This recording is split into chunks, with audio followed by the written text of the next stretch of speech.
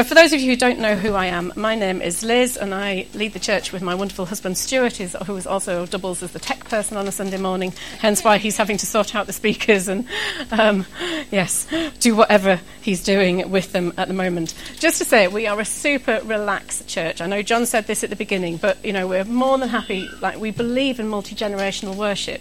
One of the things that God really spoke to me about, and this is not what I'm going to speak about today, when we had our children, obviously we still have our children, they're just growing up, but was to not put them in a separate room all the time and not see our prayer life, not see our worship.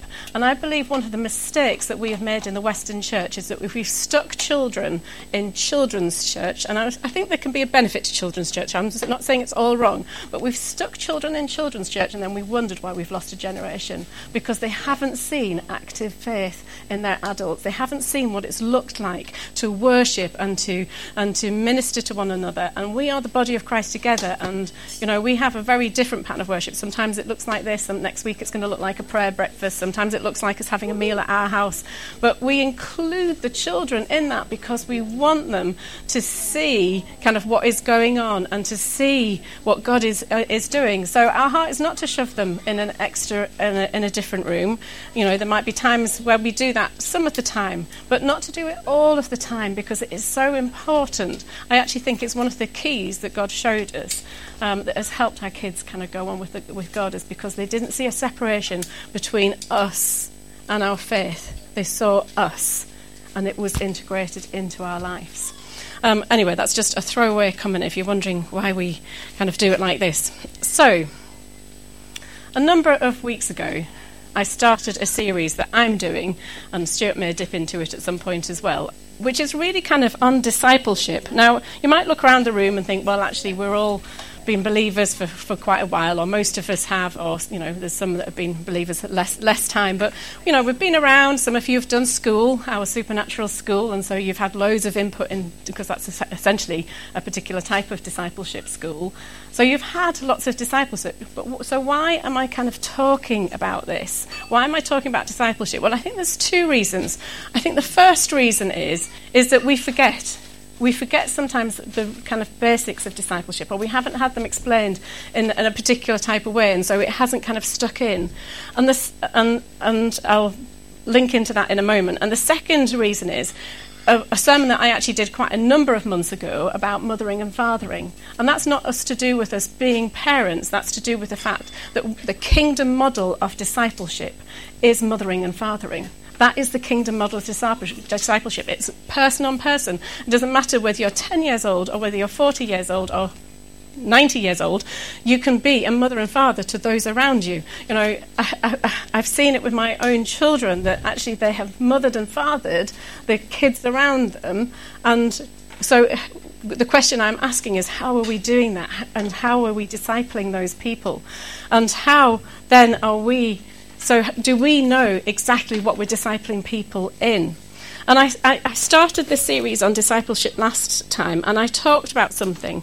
I talked about silence and solitude. And I'm going to come on to that in a minute.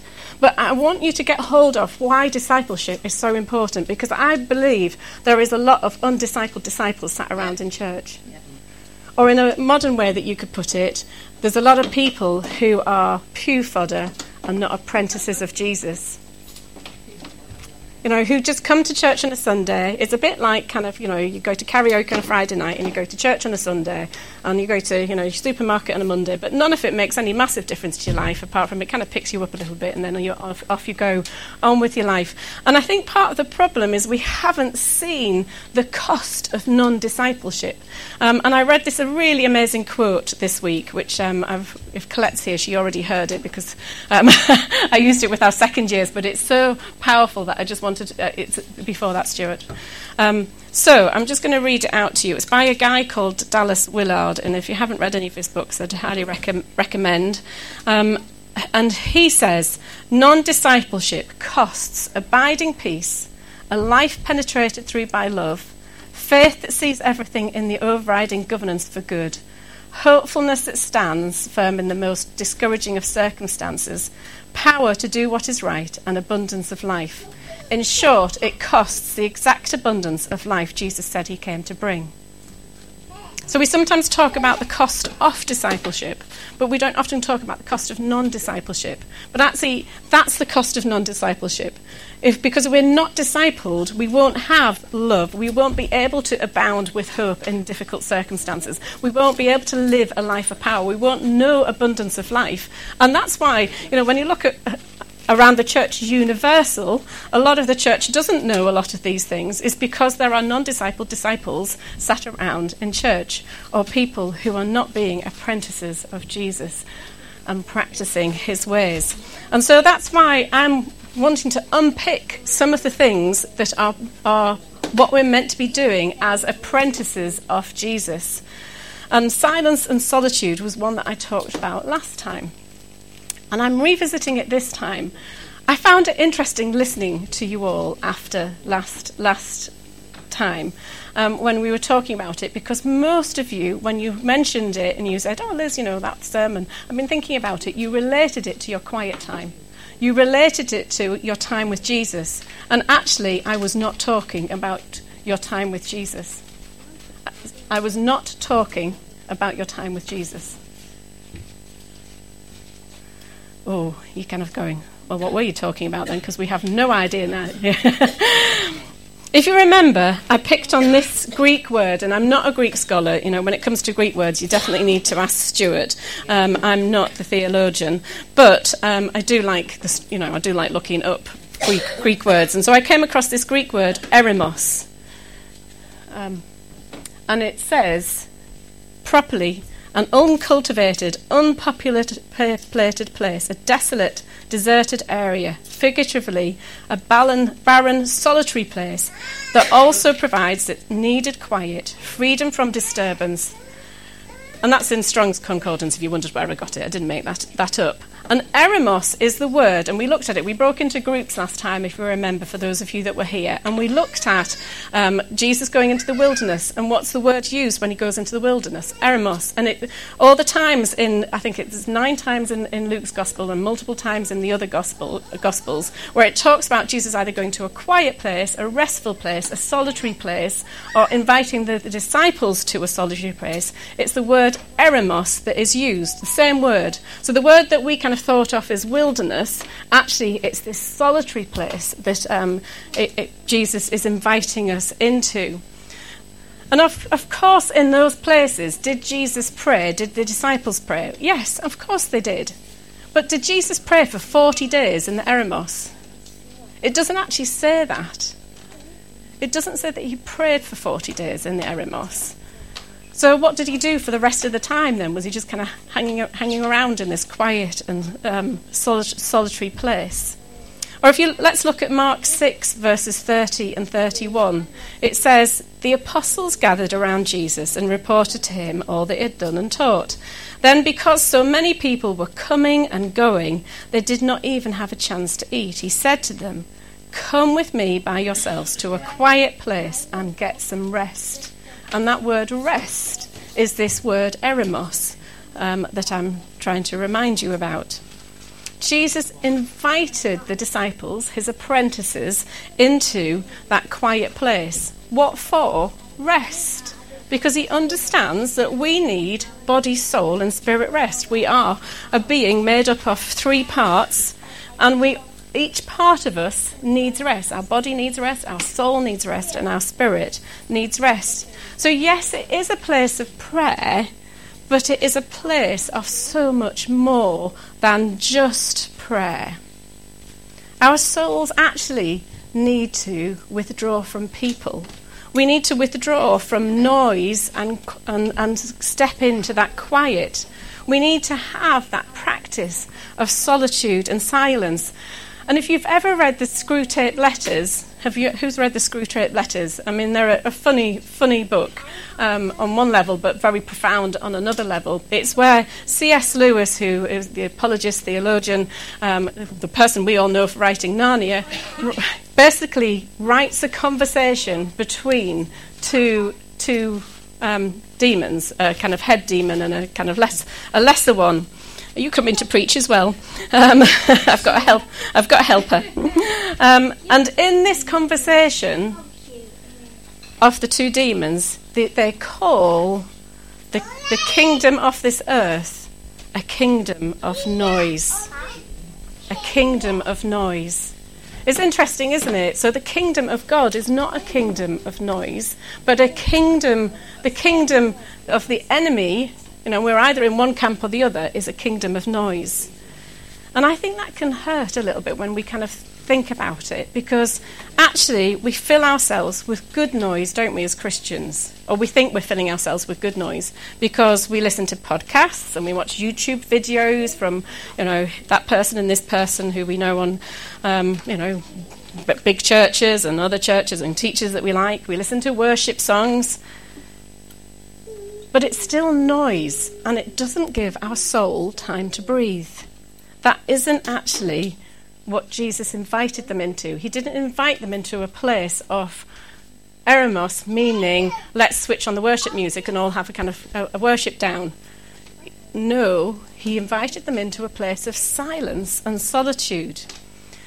And without giving ourselves space for this, we lead lives that become so busy and so full of noise that actually what we end up feeling is exhausted and disconnected from other people and anxious. And when we get to that place, what happens is we make unhealthy choices like comfort eating and alcohol, an unhealthy level of alcohol, or porn, or endless Netflix, or endless YouTube. All of these things are addictive. If you look at actually what happens with our brain when we spend all our time on devices like this, it is the same as an addiction. So why then, if we kind of know that that's unhealthy for us, why do we get sucked into kind of the noise of it all? Why do we kind of fill ourselves with that noise? Well, that's really what I want to kind of unpack today, because I hopefully made the case last time as to why we should have silence and solitude. What I'm wanting today to do is to try and unpack maybe some of the reasons why we don't do it, and help us kind of therefore find a way through why we need to do it. Well, I think the first reason is we're actually afraid of our own thoughts in silence and solitude. If we keep ourselves really busy and really full of noise, then we won't think, we won't catch our own thoughts. We won't become aware of our own feelings. One of the things that I have learnt, both in pastoral work and as a therapist and as somebody who does sozo and working with people, I have learnt people are capable of the most unbelievable levels of deception, including wonderfully God-fearing people. Why? Because they don't allow themselves time to become aware of themselves, aware of how they feel. One of the tools that God uses to bring things up in us is silence and solitude.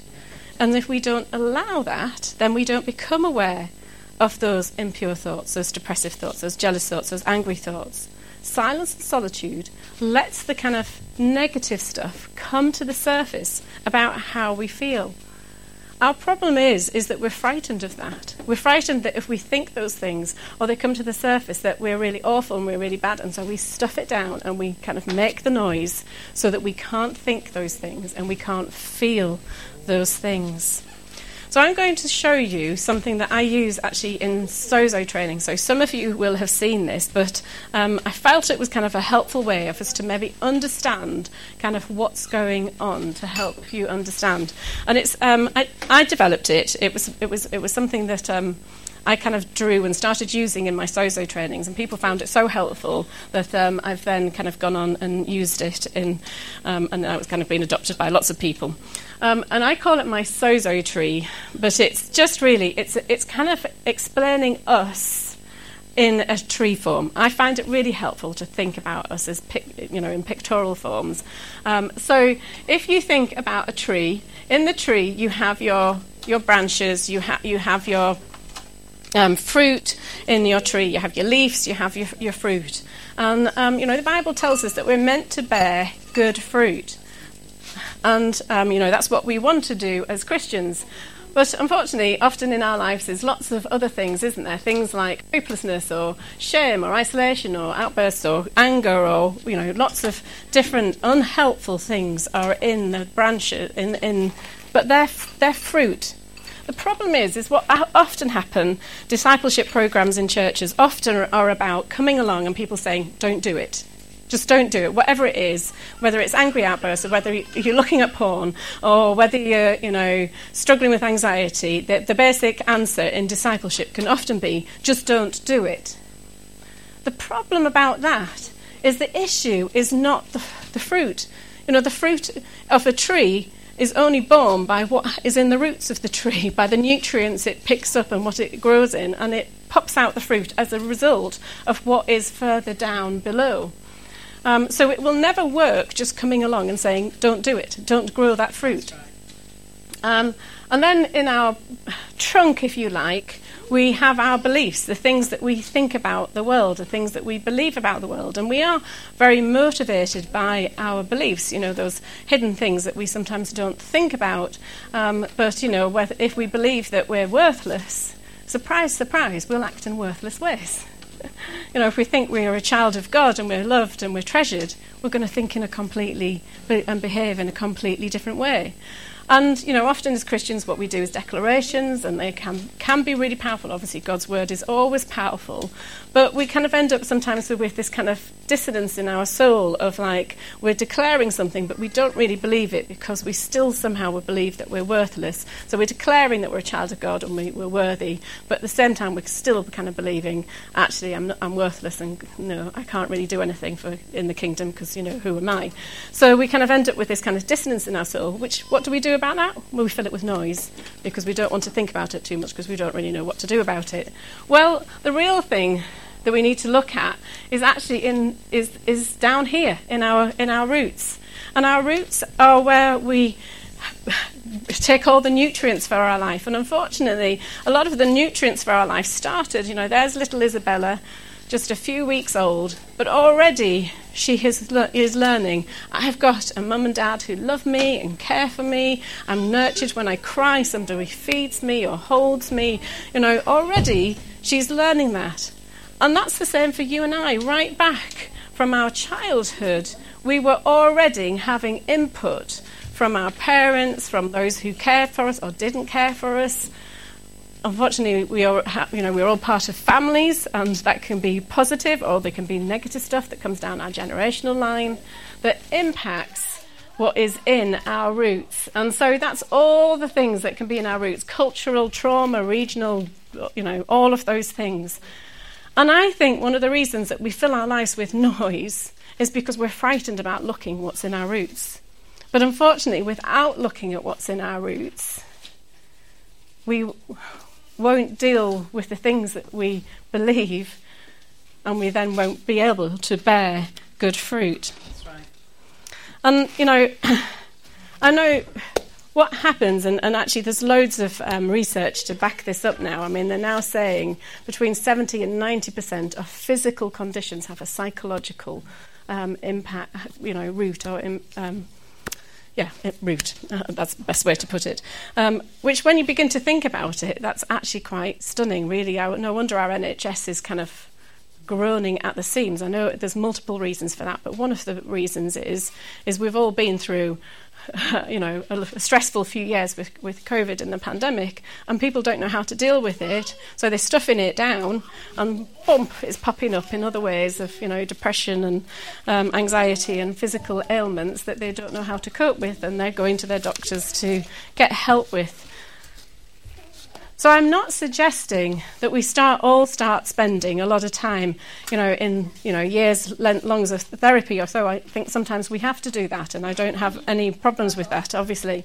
But I'm not suggesting that we spend all our time having introspection. But one of the things that we need is some time for silence and solitude, so that we become aware of what is going in there, and God will then show us at the right time. I am so grateful in my journey that God, when I was 20, didn't kind of go, look, Liz, there's all this mess from your childhood and here you better get on and deal with it, because I probably would have crumbled and had a breakdown or something, because I wouldn't have been able to cope with it. What I've found he's done is over the period of the last however many years I've been since my 20s, he has gently, at the right time, when I've had the right support around me, brought things up from my childhood, from my generational line, that I've been able to deal with and do it. But some of the process of that is it's come up in silence and solitude. I've become aware, actually, there is this dissonance between what I want to believe and what I actually believe, and so what's going on in my roots that I need to deal with, that I need to look at. And I think the second reason that we're afraid of silence and solitude is we're afraid, will God really speak to me in that? It's easier for us to have a prayer time where we just list off a whole load of things, so we kind of, praise Him, God, you're good, and do all of that. Tick, I've done my praise bit. And then I will tell Him all the things I need to intercede for, or better world, my family, things that I'm thinking about. Oh, great, I've done my prayer time now. Tick, tick, tick. And, all that's good. I'm not knocking all of that. But it's very hard for us to listen and to hear Him speak if we don't give Him time to do that. And I have found in my life that in the space, in the quietness, in the gentleness, I hear the still small voice of His whisper, that He often speaks in stillness way more than He does in the storm. And I think that's the message really of Elijah, isn't it, in the cave, is that he found that to be true. And I think, this fear that God won't speak to us in silence is, again, based on wrong views of God, going back to this tree, because we often end up with wrong perspectives of God because of the pain in our past or the way. Even if we've been nurtured by amazing parents, they cannot be anywhere near as good as God is. And so we still will have some distortion between how we view God and how our parents were and how we view God. And so it's important for that to kind of us to become aware of that so that we can actually deal with it. And of course, if we've had emotionally distant or physically distant parents, then we're inevitably going to end up with a bigger gap between what we think about God and how He actually is. But the Bible tells us that God is always speaking. In Job verse 33 and 14 and 15, it says, "For God does speak, now one way, now the other, though no one perceives it, in a dream, in a vision of the night, when deep sleep falls on people as they slumber in their beds." God is always speaking, one way or another. And if he won't get your attention when you're awake, He'll break through in your dreams and when you're asleep. He is always speaking to us. The question is not whether He's speaking, but whether we allow ourselves the space and time to tune into Him. St. John of the Cross, which I think he was 17th century, is that right? 17th, 13th century, somewhere around there. He said, "Carve out a day a week, or an hour a day, or a moment each hour, and abide in loving silence with the friend. Feel the frenetic concerns of life in the world fall away, like the last leaves of autumn being filled in the arms of the zephyr. Be the bare tree." I know in my relationship with Stuart, some of the best communication we have is when we are silent together. And when we've just come back, not this last week, but the week before, for a week's kind of retreat together, where we just stuck our caravan in a very quiet campsite and just spent time with God and with each other. But a lot of that time was silence. We didn't say very much to each other. And yet, when you're in a deep relationship with someone, silence communicates an awful lot. Yeah. The comfort of that silence, the freedom of that silence, the depth of that silence. And in that silence, God was able to speak to both Stuart and to me. But if we don't allow us to have that silence, we're missing out on something. St. John of the Cross also said, it is best to silence the faculties and cause them to be still so God can speak. And I think that's one of the other things that happens when we have silence and solitude, is it gives our soul enough time to kind of process life, process what's going on around us, to feel what we feel, and then to bring God into that, and then to hear him. I think sometimes when we rush into the presence of God and we don't give ourselves that time, what happens is we don't hear him because our soul is so busy. And I'm sure you all know what I mean by busy souls. I'm sure you all have understand that. Or as the Bible verse that we sang in the Amanda Cook song, which, bless her for basically putting a Bible verse and singing it over and over again, but making a beautiful song out of it. Be still and know that I am God. I will be exalted among the nations. I will be exalted in the earth. And I think we've interpreted that stillness in our busy, crazy world that values hurry and busyness way more than stillness and silence. We've interpreted stillness and solitude, silence and solitude, as a passive thing, as a passive position, a place where nothing happens. But actually, that verse tells us, be still and know that I am God. I will be exalted among the nations. It's in this place of silence that God is exalted among the nations. It's not as we rush around frenetically, making prophetic declarations everywhere and doing this, that and the other that he's exalted among the nations. It's actually when we're still and we're silent, he's exalted among the nations. Or as Moses said in the story of the people of Israel coming out of Egypt in Exodus 14 verse 30, Moses answered the people, do not be afraid, stand firm, and you will see the deliverance, for the Lord will bring you today. The Egyptians you see today, you will never see again. The Lord will fight for you. You only need to be still. The victory was won in the stillness, not in the crazy busyness. Silence and solitude is not passive. There is nothing passive about it, but it is actually a position.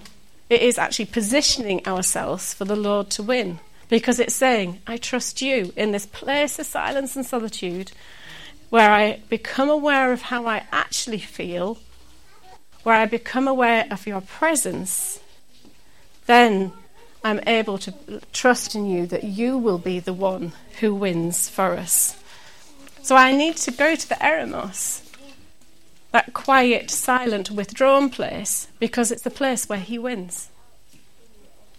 So I've kind of outlined maybe some of the reasons why we might struggle with silence and solitude, because of hearing our own stuff and being afraid of our own stuff, or being afraid that he won't speak in it. So how do we overcome those, and how do we take steps to it?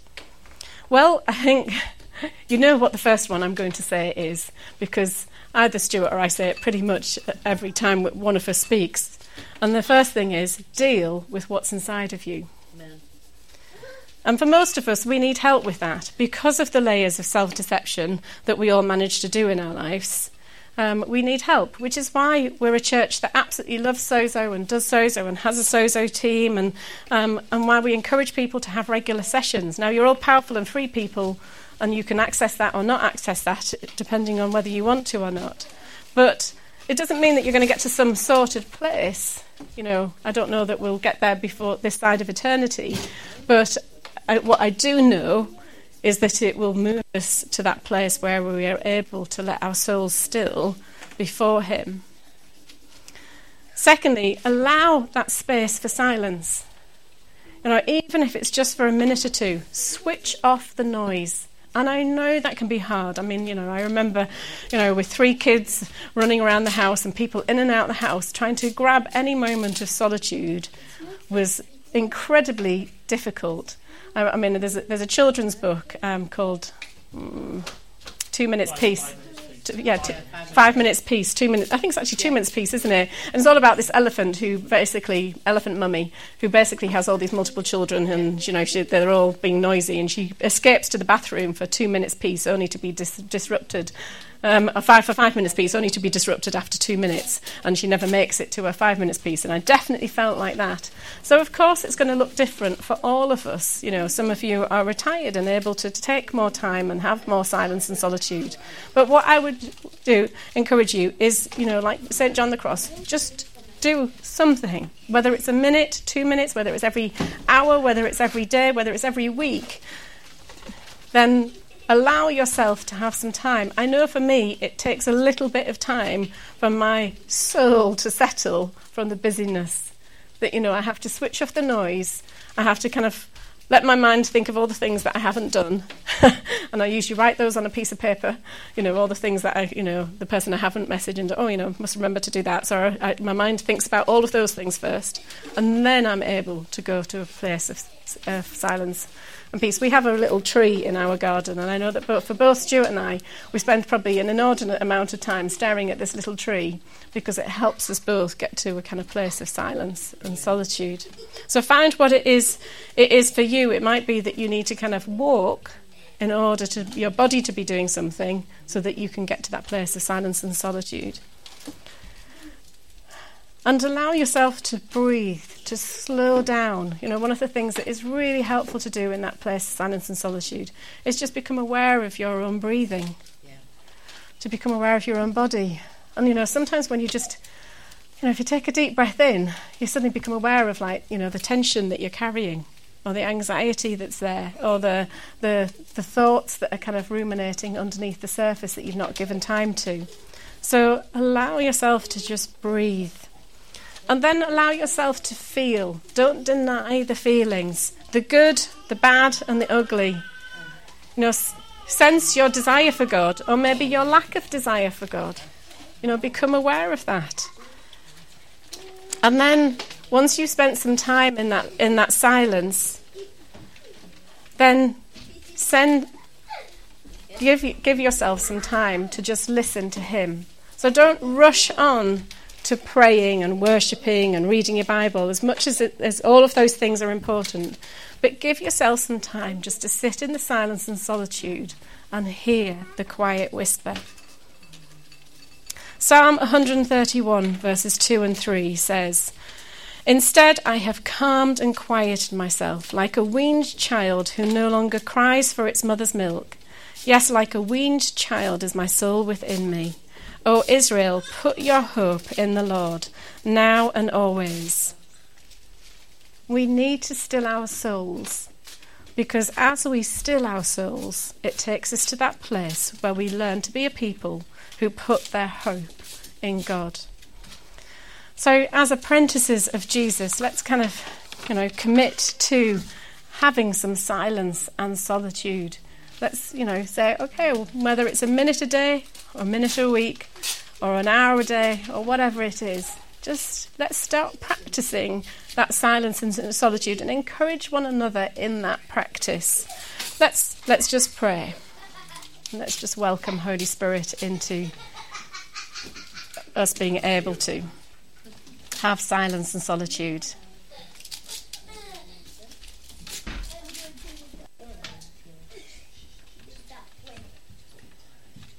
Yeah, so just, block out the noise around you and just have a moment where you become aware, just first of all, of the rise and fall of your own chest, your own breath. And as you breathe out, just breathe all the thoughts, the chaos of your week out. And as you breathe in, just breathe in Holy Spirit's presence. Yeah. So Holy Spirit, we invite you into those places that we keep hidden, sometimes even hidden from ourselves.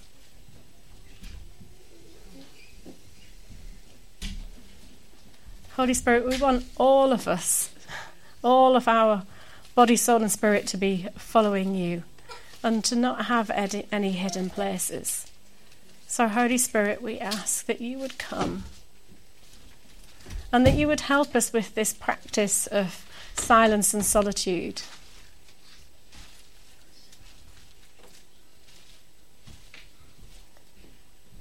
So that we can learn what it means to hear you, not from a busy, dashing, rushing place, but to come to that place of eremos, that withdrawn place, that place of solitude, and to let you speak into our souls. Yeah. Jesus, we don't want to cover up our need for you with busyness, but we want you to make us aware of our need for you in every area of our life.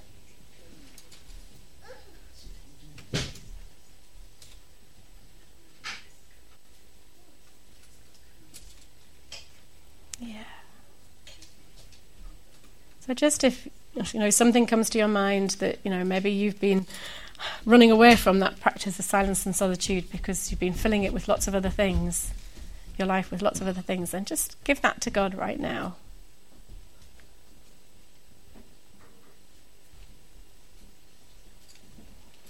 And I think for some of you, it's maybe that you felt afraid, like, if I spend time in silence, then, what is going to come out of me? And I'm afraid of that. Just tell him about that. One of the great things that we have is the Holy Spirit who teaches us. When we don't know how to do something, he absolutely wants to help you learn how to do it. And when you're afraid of something, he'll comfort you and help you do it. So, Holy Spirit, we invite you to help us and to see the importance and significance of this in our modern lives.